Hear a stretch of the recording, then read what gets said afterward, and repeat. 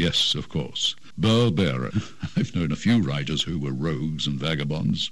And I'm Roger Moore. I didn't supply the microphone. Live from the gleaming, streamlined, state-of-the-art studios of OutlawRadioLive.com, nestled somewhere in our secret bunker in the Los Angeles area. Following program is produced by Magic Matt Allen on the Outlaw Radio Network. I am the legendary Burl Bear. I'm looking at Howard Lapidus' chair, and Howard's not there. Mark C.G. Boyer, fact-checker, who now knows more about Brent Turvey than Brent Turvey knows. We did some bite mark evidence on Brent, and he has teeth. He has teeth, yes, we determined that. Brent Turvey, I just realized that I first talked to Brent Turvey about 30-some years ago. That's tragic how time goes by fast when you're old and senile. Speaking of which, Howard Lapidus just showed up. Yeah, okay. Well, go ahead and start the show. Hiya, Brent. How you doing? I'm doing well. Thanks for having me. Oh, it's always a pleasure to have you up there in Sitka. Cold, I bet, huh? Physically, I am in Sitka, Alaska right now. I am actually at home. I don't know how it happened, but I'm home for the holidays. Hey, that's amazing. Usually you're in Brazil or China or Japan or someplace like that. Well, it's usually going to be somewhere in Latin America, if not somewhere in Asia. But but Brazil, no. Brazil's too dangerous for me right now. Oh, boy, they heard about you, huh? I know this is off topic, but I was researching to find out even more dirt about you to bring up. And you are undoubtedly aware that there's some weird web page somewhere where people are arguing about you. All the time. Only there's not just one. Let's be honest. Okay, more than one. But I mean, one of those guys is really harsh, man. I mean, he's coming at you with machetes. Well, if you look hard enough and long enough, you'll find somebody who doesn't like you. I guess that's the way it is. Yeah, well, yeah, I didn't have to look too hard to find that. I did discover online on one of these blog things where they talk about you behind your back. I found out that not only me, but also Matt Allen, our producer, and the entire Outlaw Radio crew is part of the George W. Bush Saudi royal family Nazi conspiracy. I was totally unaware of that until I read it. Wear it like a badge. Yeah, I go wear that like a badge. You'll wear her like a ski mask. Hang on, is that right? Didn't you know that, Howard? That we're part of the George Bush Saudi royal family Nazi conspiracy? So I get to wear that badge? You get to wear that badge. I invited the guy who wrote the article to come on the show and explain it to us, and he said he was afraid we'd kill him. Oh, that would be us. That's a little hard. Yes, yeah, it is a little hard. We are the machete men. A few weeks ago, we were talking without a guest, just babbling away incoherently on the topic of false allegations, and then I discovered that Brent Turvey, who writes books, I got to warn you, ladies and gentlemen, he doesn't write books so much for the general public as he does for law enforcement. Hence, his books cost about the same as a good used Buick. No, not that expensive. They're right underneath the requirement to get into a public library. Oh, they are. Smart thinking. Yeah, about $99, $97 on the Kindle because they don't have to stock it. That's right, and some other. So it depends on the book, but they're between $70 and $99 around that. That's and right. Worth every cent if you're into that sort of stuff or you work in that field. Important information. The first thing I think I read by you was about manipulated crime scenes where you try to make it look like something it wasn't. Crime scene staging, that's correct. Yeah, that gave me some great helpful tips. Perfect. Yeah, thank you so much. You're welcome. Now, you talk about, in this false allegations book for law enforcement, you bring up something that a lot of people don't think about, which is there is some sort of professional obligation Yes, there is. There is. That's So a what do you- shock. First of all, let me just say, I wrote this with two colleagues, Detective John Savino, retired from the Manhattan Special Victims Squad in New York, NYPD, and with a colleague of mine who's a forensic psychologist, Aurelio Coronado. And we have been working on this volume.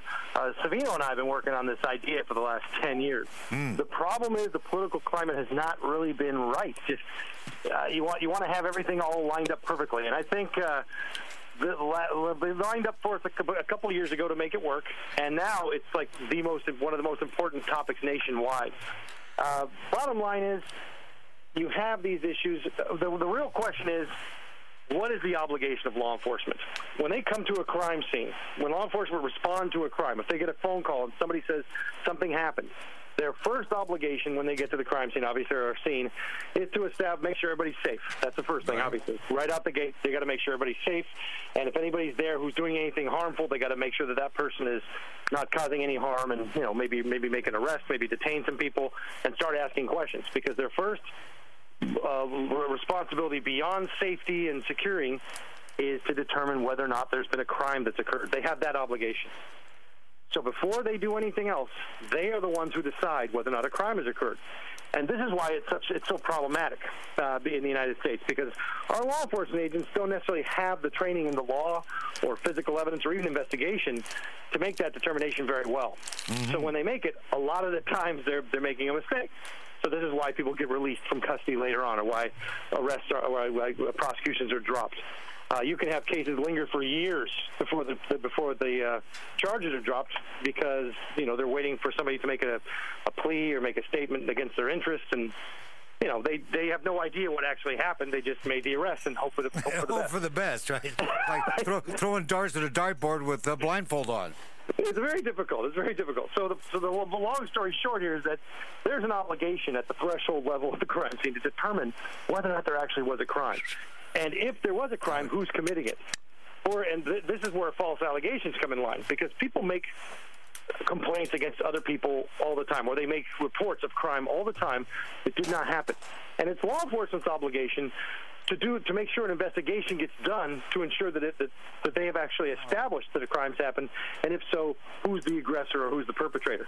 If someone has made a false report of a crime, that itself is a crime. That itself is a criminal act. So if you're talking to somebody who says, they made the false report, so we're just dropping charges. No. You're dropping charges against the person they made the allegation against, and now you're putting the cuffs on them, because that's a crime. The problem is most law enforcement officers do not like to do that, because it creates political problems. Well, let's hold it a second. What do you mean by it creates political problems? Well, and that's a really great. And here's the reality of these issues. If you have someone who is let's use sexual assault as an example, since that's one of the major issues we're confronting right now with false allegations in this country. There are legitimate allegations all the time, and there are false allegations all the time. It's the job of law enforcement to figure out which is the case. Now, the problem comes into play if there is too much. If it's a high-profile case, if people have already said things publicly to put them on one side or the other, if people's careers are invested, if their reputations are invested, or if they like the victim, if they like the person making the complaint, if they like the person making the complaint more than they like the defendant, they're apt to proceed with the prosecution, even if the allegation is false. Ooh, even if they know it's false?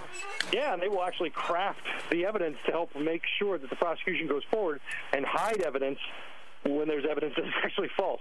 Well, that's the psychology behind that. This is Mark Boyer, our fact checker. Mark, what's the question again? What's the psychology behind that? Okay, there's a number of reasons for doing that. First of all, one of it is purely ego. You have said out loud you think this guy is a bad guy, and you're now vested in their prosecution, regardless of anything. So your career and your identity are on the line. A second one, which is way more common, is that they want to be a hero to the person who's made the report. They want to appear to be heroic. They got the hero syndrome, and they don't want to be wrong, and they don't want their person that they're defending to be wrong. It's amazing to me how often this happens in a precinct. You'll have If you have somebody who's a prostitute who comes in and looks like the homeless person and doesn't take a bath, and they make an allegation of sexual assault, they're not going to be believed. But if somebody comes in and they look nice and smell nice and, you know, they look like they may have a little bit of money or what have you, you'll have every detective in the precinct falling over themselves trying to help them and ignoring everybody else in the precinct. It's ridiculous. It seems as if they've lost track of what their job description is. Well, I think the problem is they get punished or rewarded based on different things than we think. They're not punished and rewarded based on the truth-seeking or successful outcome. They're punished and rewarded based on arrests, period. If they make an arrest, even if it's a wrongful arrest, that's tomorrow's problem. That's the DA's problem. It's the Comstat model. Unfortunately, that's just the reality of the world we live in. The other thing is they might not be willing to slap the cuffs on a false reporter if it will make their job working with other victims advocates more difficult. I've had a detective tell me that more than once. We normally would arrest this person, but the victims advocate's involved, so it's just better to let it go because we got to work with her on a bunch of other cases, so we're not going to do it. Even though it's a huge crime and millions of dollars or hundreds of thousands of dollars are spent on pursuing this false allegation and somebody's been arrested and now the department's going to get sued, they'll just drop the other part of it if it's politically expedient. So it creates a huge problem. That does create a huge problem for people who believe that there's American justice. Well, I think there is, but what I always tell my students is you are the justice. In any situation, if you're going to go forward and be part of the criminal justice system, you're the justice.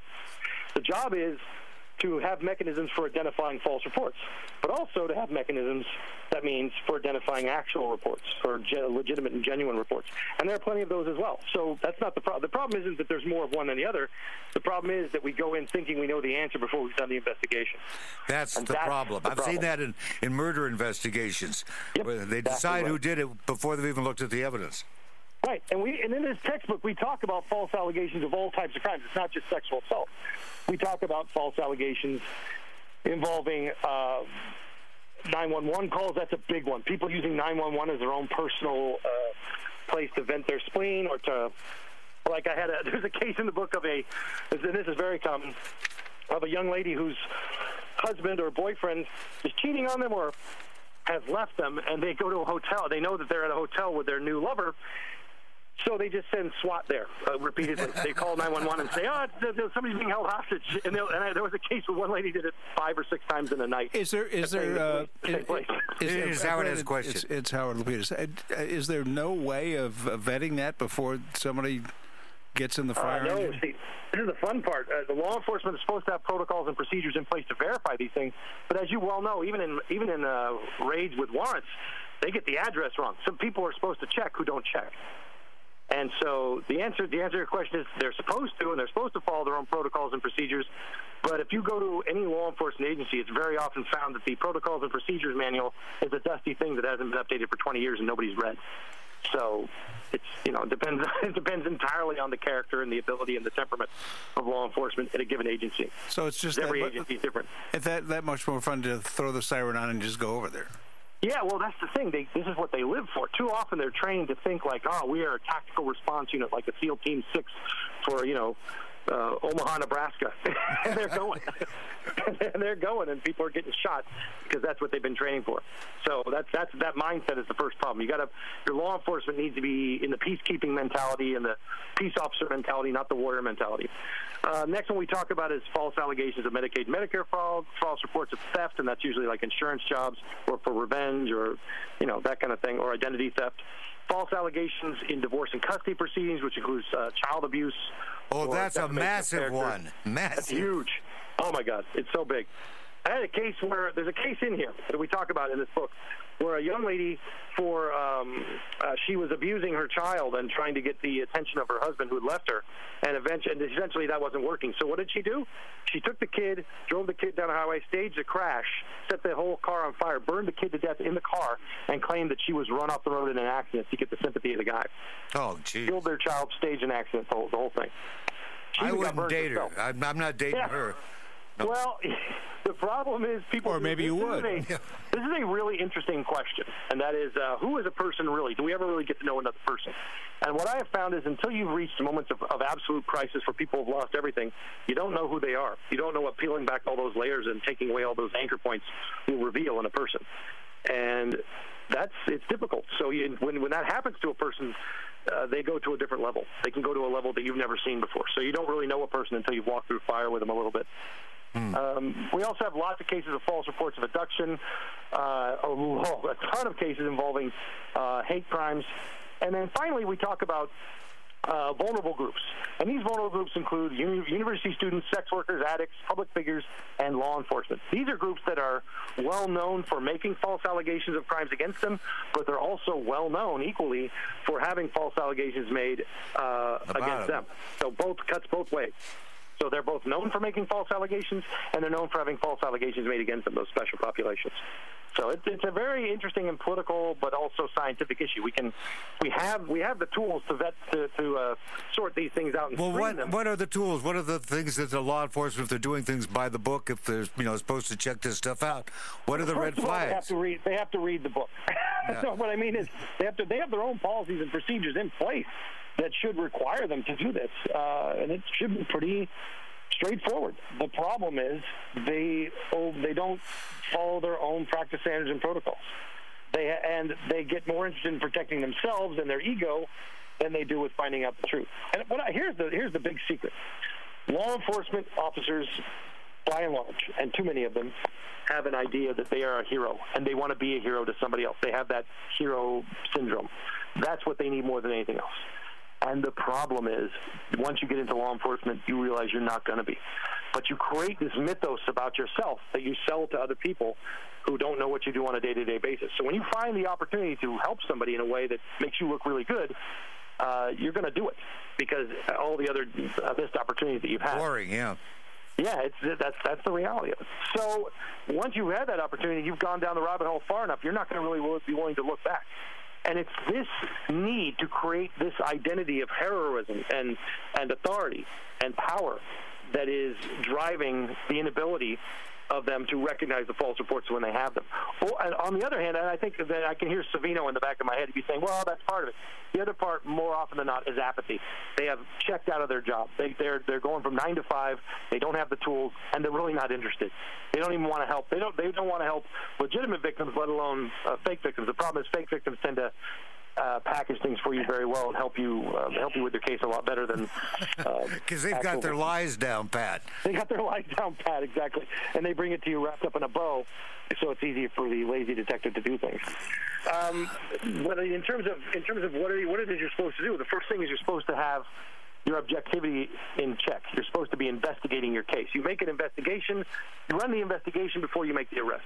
And the problem is you can make an arrest based on someone's statement. That's the very first threshold problem that we have, I see. Based on someone's statement, you can make an arrest, instead of it being a situation where you're required to do an investigation first. So somebody can be arrested and charged and even convicted based on a statement of a complaining witness without there ever being any real investigation. What is that statement? How deep is that statement? What do they say? What would the statement be? Doesn't have to be.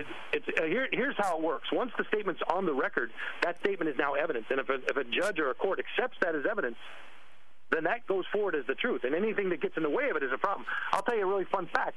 In sex crimes investigation, there are many jurisdictions where if you have a statement from a victim, and it's a statement of that they've been sexually assaulted by a particular person, you can have all the forensic evidence in the world that they're lying, and the judge will declare that it's inadmissible. Why? Rape shield. They'll say anything that suggests that the victim is lying is an attack on their character. You can't attack their character, therefore that's not admissible. Even if it's direct physical evidence that they're making. This makes me crazy, Brent. I was the victim of a false allegation. They didn't take it to the cops, just to my employer.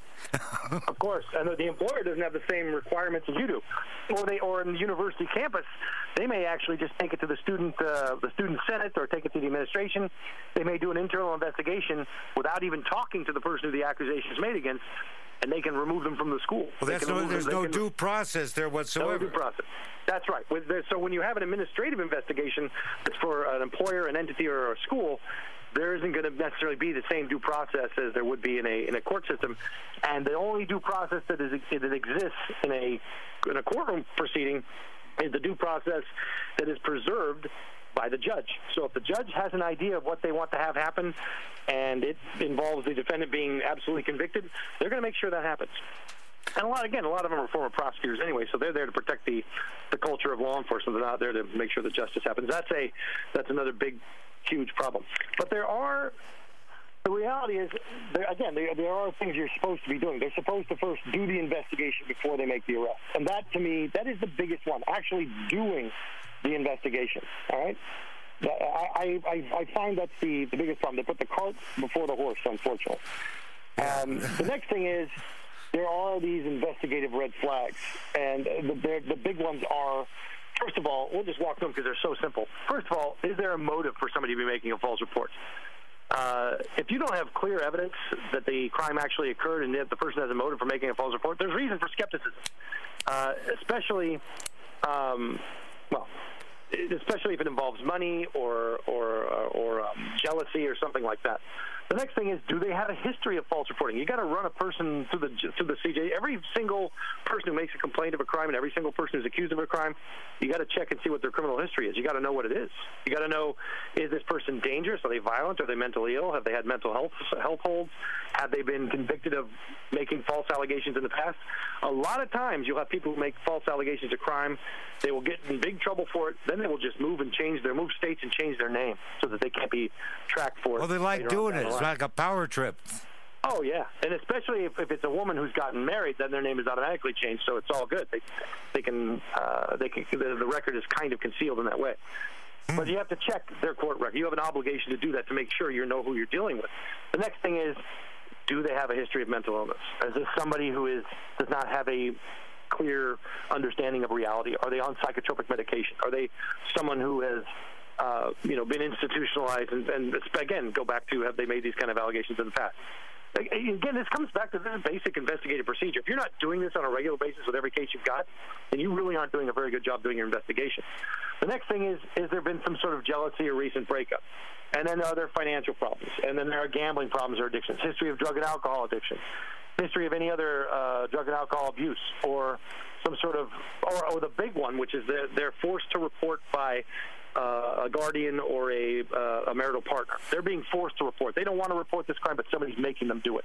And then whoa, back up again. Yeah. Who would be making them do it? Help me out here. No, very simple. If you got a minor, it's a parent doing it.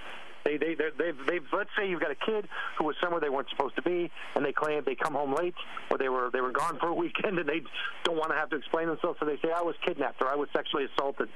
And it's not true, but it gets them out of being in trouble with their parents. Now, their parents are like, well, we're going to the police. They're like, no, I don't want to go. But the parents make them report the crime. See what I'm saying? And then the same thing I've had recent cases where you have young ladies who claim they were sexually assaulted when they weren't, and it's very obvious, but it's done entirely because they're supposed to be with their husband or they're supposed to be with their boyfriend, and the boyfriend is forcing them to report this crime that they were just using to get out of being in trouble. It happens a lot with addicts as well. People who are in a group home or a halfway home, they make a complaint of an allegation of being kidnapped or sexually assaulted, or kidnapped and forced to drink, or kidnapped and forced to take the drugs they're not allowed to take. And so this is actually a crime they're reporting, and the person who's in charge of them reports the crime. How do you force somebody to? Again, I'm not. It doesn't. Some of the stuff doesn't make sense, because the consequences for not reporting are greater than anything else. This is I give you an example. We'll walk back through the example I said. Let's say you've got a girl who's 15 years old.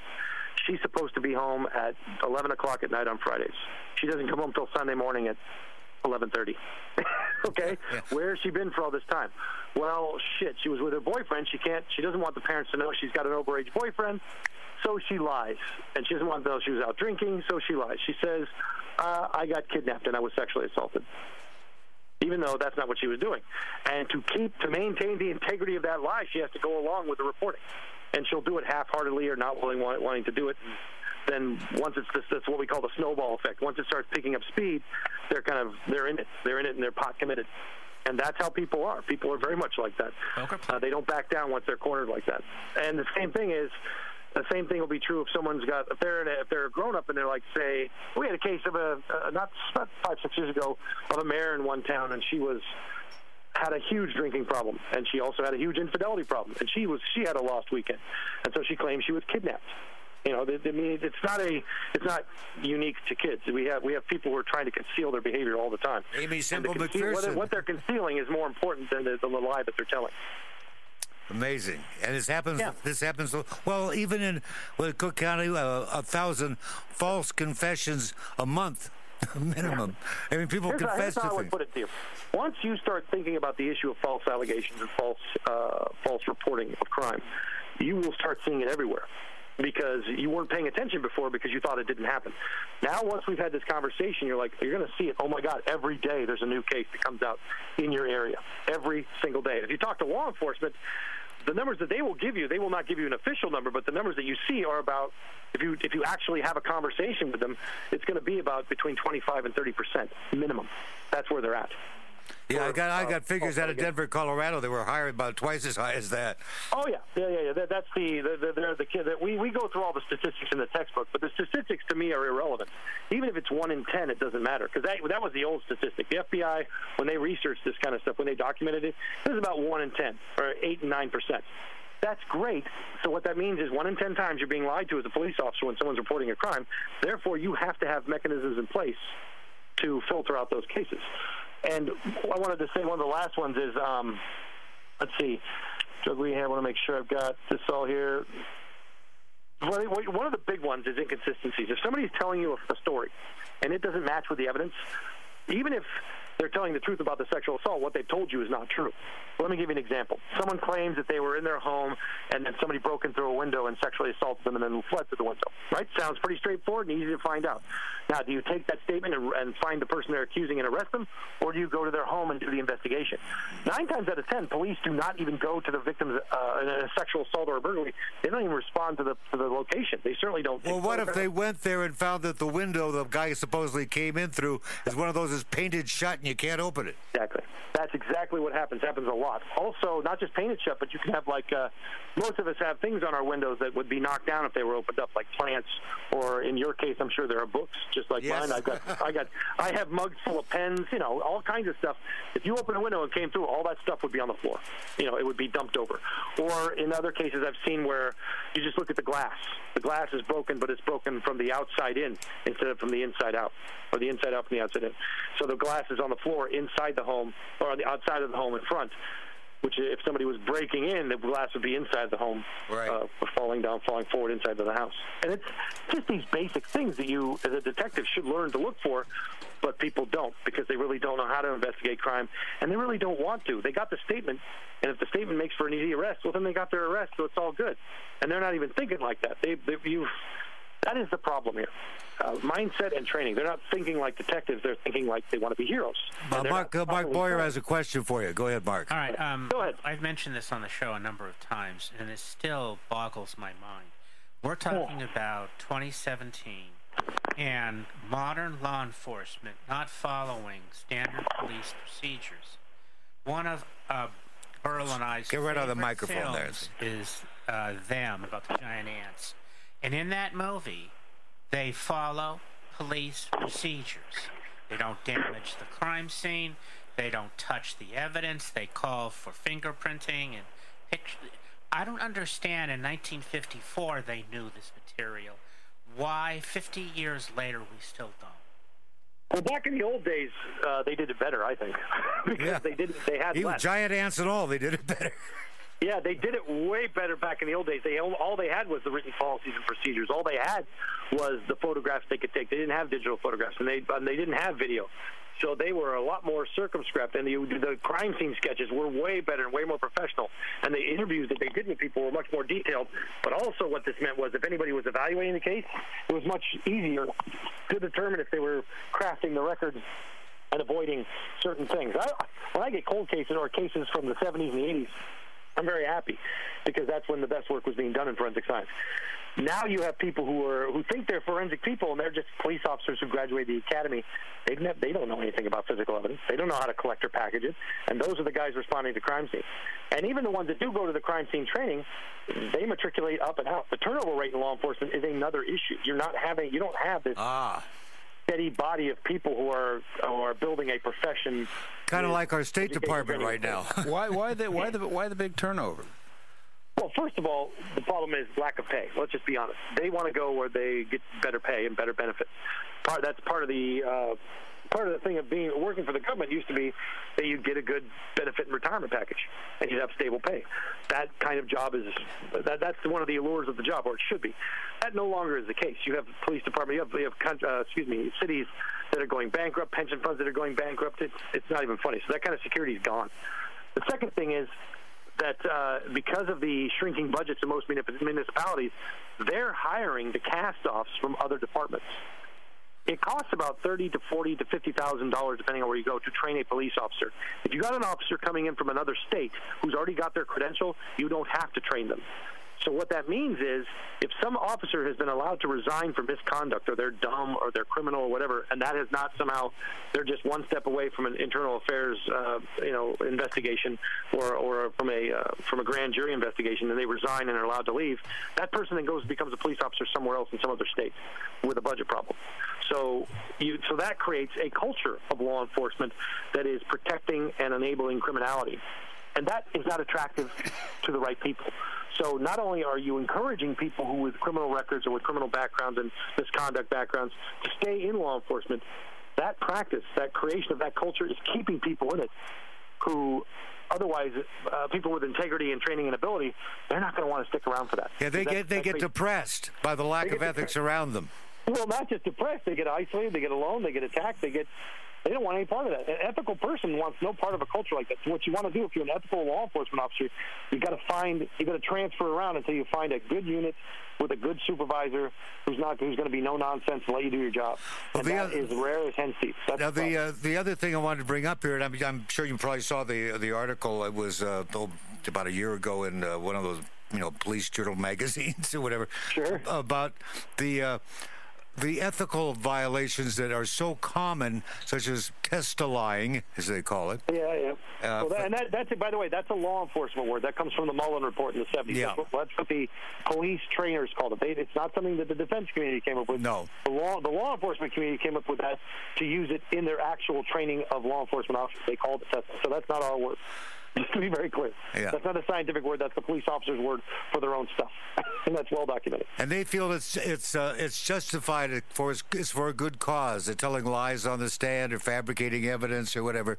It's like that movie with Orson Welles, Touch of Evil.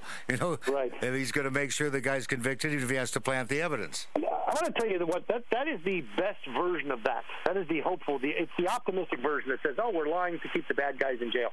Actually, that's not what most of the lying is done for.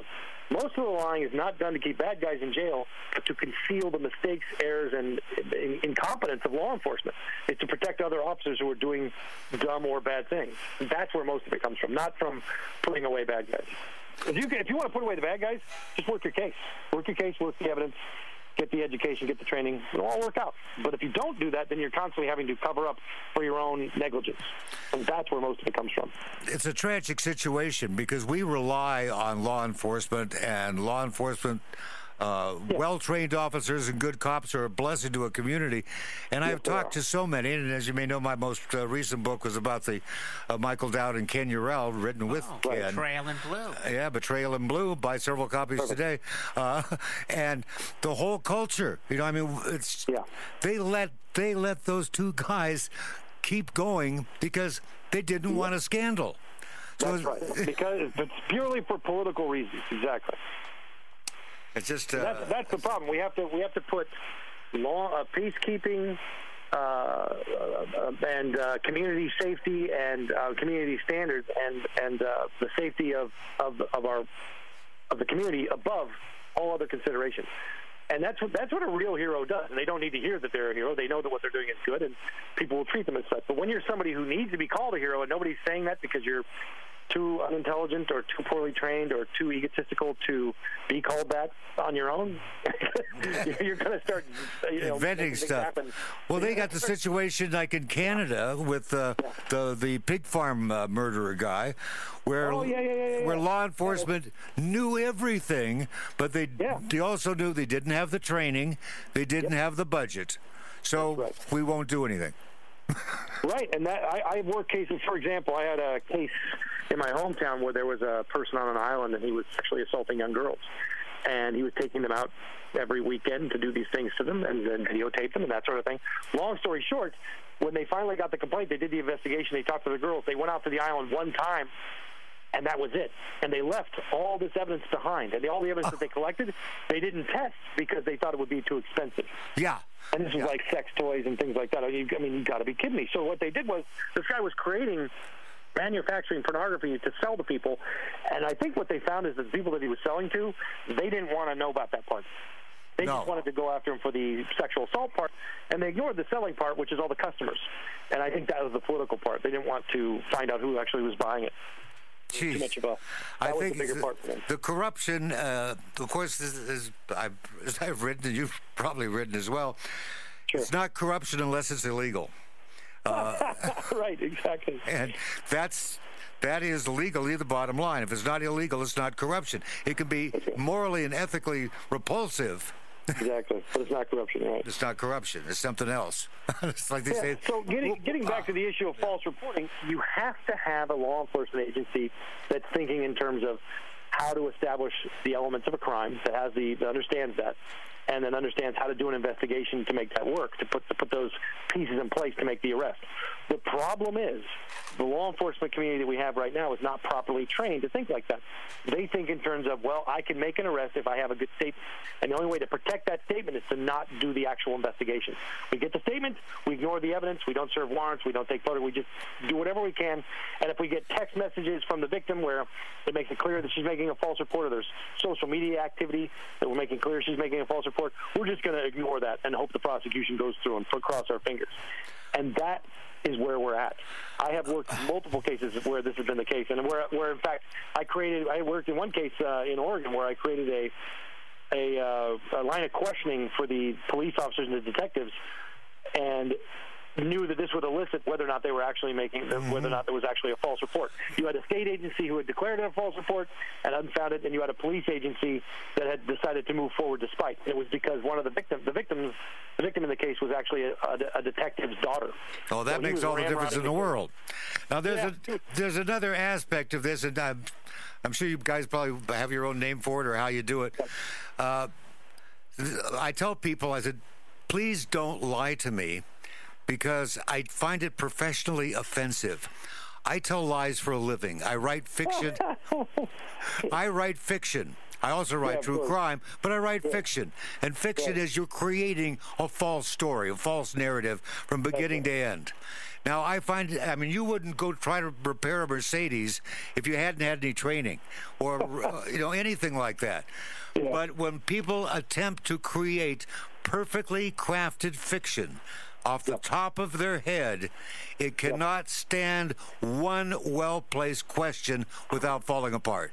Because this is such a great way of putting it. And by the way, the guy who wrote about that first is a guy named Hans Gross, who wrote about it in the 1800s. It's called The Defects of the Situation. Once you examine a case, so if it's a false reporter case, if somebody's made a false statement, it's not going to survive the scrutiny of an actual investigation, because they will not know how to properly relay the defects of the situation because they don't understand crime. Right. One of the fun ones, I'm sure you've encountered this many times, Burl, is a body. If you've got a dead body that's full of blood and leaking blood everywhere, how do you get it out of a room into your vehicle? It's not, in most TV shows or movies, they just cut to it. It's like, oh, it's easy. We just move this thing, and it's somebody by themselves. That's not how it works. A body is heavy. It's unwieldy. It's a big mess. There's blood leaking everywhere. It's a problem. But if you've never done that, staging that is going to be very difficult because you're not going to know what you're looking for. The real problem is most of the investigators don't have any of the experience in this area either. So you're going to have no problem staging it to them because they're not going to know what a real one looks like. That's the problem that I run into. Now, the other thing that gets utilized, and I've been asked to do this a couple of times, and I passed on it because I figure some prosecutor or defense attorney will go out, ask me lurid questions about my past, or something. Yeah. And that is, if you are a trained writer and you're reading a deposition, you can see where the lies start. You should be able to do that if you're actually a real investor. Right, exactly. You have the experience to do that. Because it tends, it just leaps right out at you.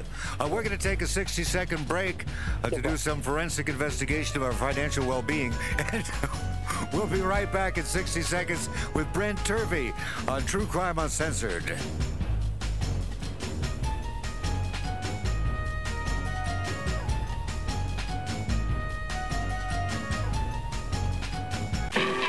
Now you can take your smoking, drinking, interrupting obsession with you 24 hours a day on any phone or device. And it's all free. Just go to your friendly app store and search for Outlaw Radio. Then look for the red letters on the sign with the bullet holes in it and download it. It's free. Listen free on the road, in your car, at the beach, or in your backyard. It's all free from Outlaw Radio. This is Buddy Twist saying goodnight from Hollywood.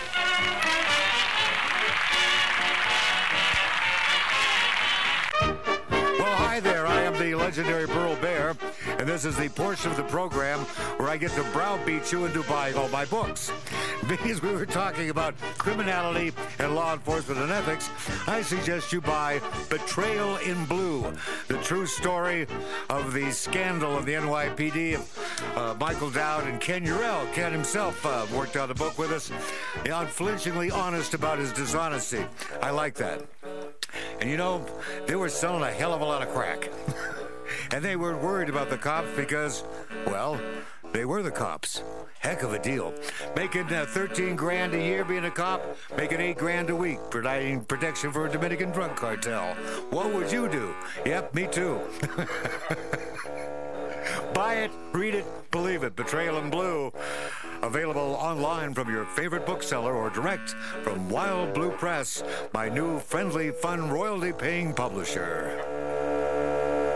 Back to True Crime Uncensored with Burl Bear and Howard Lapidus.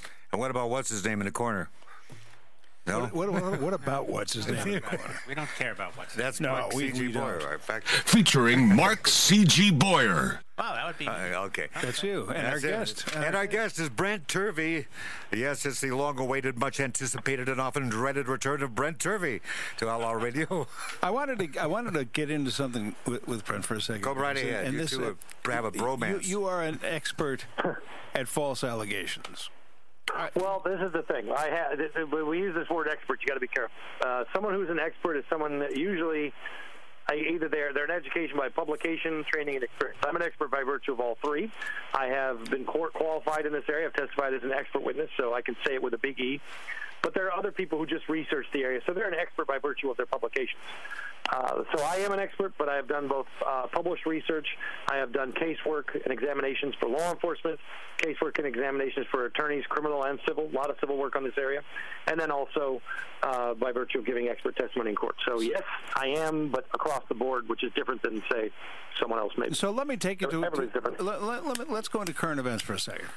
Sure. Each and every day, there are allegations against, right now, high-profile people, whether they're in entertainment or politics, about sexual activity. And by the way, that happens all the time, irrespective. Just right now, we're paying attention to it. But we're high-profile. Exactly. And now with the high-profile, we obviously pay attention to it because it's a story, and the news gets to carry it. That's right. I trust, because I don't think there's anybody on the planet that can escape it, I trust you've sort of been seeing this going on. Do you see any evidence at all of false allegations in any of this? Well, that's kind of a really broad question, and it sort of begs a visceral response. If you even asking that kind of question, it makes things so political. Well, how do we do it this way? Let's do it this way. If there's a specific allegation made by a specific person, there are two ways of approaching it. One is we talked about, which is the administrative way, which does not have legally binding consequences, and the other way is the legal way. So when we talk about a false allegation and talk about investigating it, we have to first ask ourselves, who's making the allegation, who have they reported it to, and who's responsible for making the investigation? We'll use a real easy one. We'll use something like Louis C.K. Louis C.K. was accused of some really inappropriate behavior that could potentially be criminal by a number of women in his life. Immediately, he confessed to all of it. He immediately said he did it all. So there's no question. There's no false reporting there. That's not even an issue. You can't even talk about false reporting with Louis C.K. He has conceded to all of it. And this is kind of the difference between someone in a political position and a law enforcement and someone who's not. If you have a lot to lose, you're going to be, and you have a lot to lose, and your personality is highly egotistical and narcissistic, you're not going to concede to anything that anybody accuses you of. But if you are surrounded by people who are going to hold you accountable, you are more likely to concede to things that are true. Having said that, there are people who have said, I have been accused of something, it's not true, I'm going to fight it. People who are, and this is the thing that I have seen over and over again. If you make an accusation against somebody, and you see the first thing that happens is there's a response from them. Either they say they did it or they didn't do it, or that's one of these things where I call it the progressive adaptation. They incrementally admit to things that can be proven. And that brings us over to say, like, our president. Our president incrementally admits to things that can be proven by other people. And then later on, he'll just deny that he ever said it and hope nobody recorded it. And then even if it's recorded and that recording gets played over and over again, he'll just pretend like it's, well, first he'll apologize and pretend like it's not true. And that's because he's got his own mental issues he's dealing with. So depending on the case, we have to look at each individual case. You can't make blanket statements like, are some of them true and some of them false? Well, of course that's true, but we don't know until we've done the investigation. And there's a law enforcement kind of investigation that's done, and there's an administrative one. Now, what's interesting to me, let's use Al Franken, because I find that case to be very interesting. He was accused of some things, and he admitted to them, but he felt that they had a different color or patina than his. But he also said it was some of it was inappropriate, some of it, I guess I remember it differently. But the reality is, there's some meat here. I want an investigation done into me. I want it done right now, because I think that's important. And so, calling for that kind of investigation, that shows a lot of either a lot of integrity or a lot of cynicism in the process, believing that it will come out your way. So. Every case is different, and every case has to be handled differently. So anytime you have allegations that don't result in an investigation, that's a problem. Having said that, I think the media has done, for example, a really great job of doing the police investigation that should have been done in the Roy Moore scandal. So there are different kinds of investigations that can be done, and sometimes the media has to do it first in order to force the law enforcement part of it. Yeah. Now, we were talking a couple of weeks ago before you joined us here on this topic. Yeah. Howard and I have both been on the receiving end of false allegations. Of course. Replay yours for him, Howard. Oh, mine was simple. I didn't find out about it for about 9 or 10 months. Sure. I was at a festival that I would go to once a year, and it happened to be in the comedy business. And it sort of, I can draw that back to your Louis C.K. example first in a second. Yeah. But I was accused of being sexually inappropriate with 2 women that worked for this festival. Didn't happen. And then on top of it, when they accused me of it, they wouldn't tell me who was accusing. Who made the accusation? Yeah, I have no idea. And I mentioned to them, this happened to be in Canada, I had mentioned to them, well, in the United States we get to find out who is accusing us of things like this. And I just let it go, and I just wouldn't bother going up there again because I didn't want to put myself in any kind of a situation, but it didn't happen. And what do you do when it doesn't? It never happened. That's a rough one. Yeah, it's a rough one. I mean, this is the question, and unfortunately, I'll tell you how it looks from the outside. Innocent people fight it, and guilty people settle. That's how it works. That's coming from someone who's done these many, many, many times. Here's how I would view it. If it was an allegation that's made, and it's made publicly, you have to fight it. If you don't fight it publicly, your name is your word and your bond and your reputation, you have to fight it. I've multiple times in my career I've been accused of false things. Each time I've gone to court, and ultimately getting better at it. I've now been victorious with my last few rounds. Anytime something has come up that's not true, I make sure that we're going to court, and I make sure that the other side understands. If you want to make accusations against me, this is great. That's the greatest thing I ever heard, because now I'm going to sue you, and you're going to get deposed.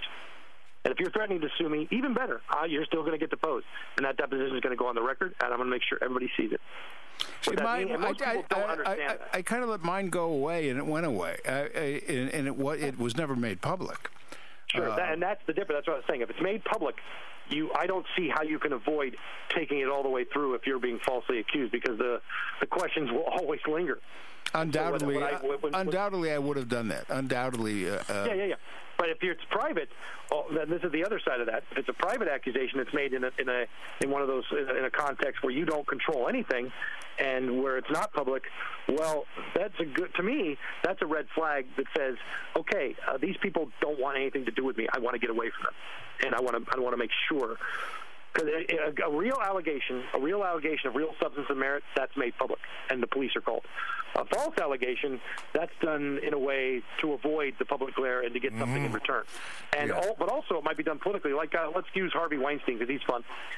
Recently, it just came out from Peter Jackson that Harvey Weinstein basically told him things about female actresses that wouldn't sleep with him that weren't true in order to prevent Peter Jackson from hiring them, to create a culture of things that weren't true in order to, as a retaliation for their failure to succumb to his will. And that is something that happens in every business. People bad-mouthing other people in order to prevent them from getting work. And what I would say is, I'm always happy to learn about that kind of stuff because that means that's good. I don't have to work with that person ever again. If they're making false allegations, saying false things, even if they're doing it about somebody that I don't know, I learned that about them, and I'm done with them. I'm going somewhere else now. If they'll do it about somebody else, they'll do it about you. Yeah. Well, I think with me it was done because they didn't want me to go any further in some of the business that we were getting involved in, which was good business, by the way. Yeah. And here's the thing: if you're good at what you do, you're going to find or create those opportunities for yourself other places. And if you go into if you go into a good business opportunity with bad people, it's going to be bad. That's right. Absolutely. So you got to. I would say this: you should write them a thank you letter, because you didn't wind up at the back end of a really, really bad scandal, and you avoided all the pain and heartache that would have been caused by working with them, even if they had been on your side. Because even toxic people, when they're on your side, they're still toxic. And I can't tell you how much that hurt. You know, to be accused, first of all, it takes your stomach, as I was listening to this, takes your stomach away. Oh, yeah. I mean, he didn't know for 5 months or something. Oh, 9 months. I didn't know for like half a week. All of a sudden, I get a phone call. Burl, how could you do such a horrible thing? What are you talking about? You raped so-and-so on the floor of the radio station while she's playing the hits.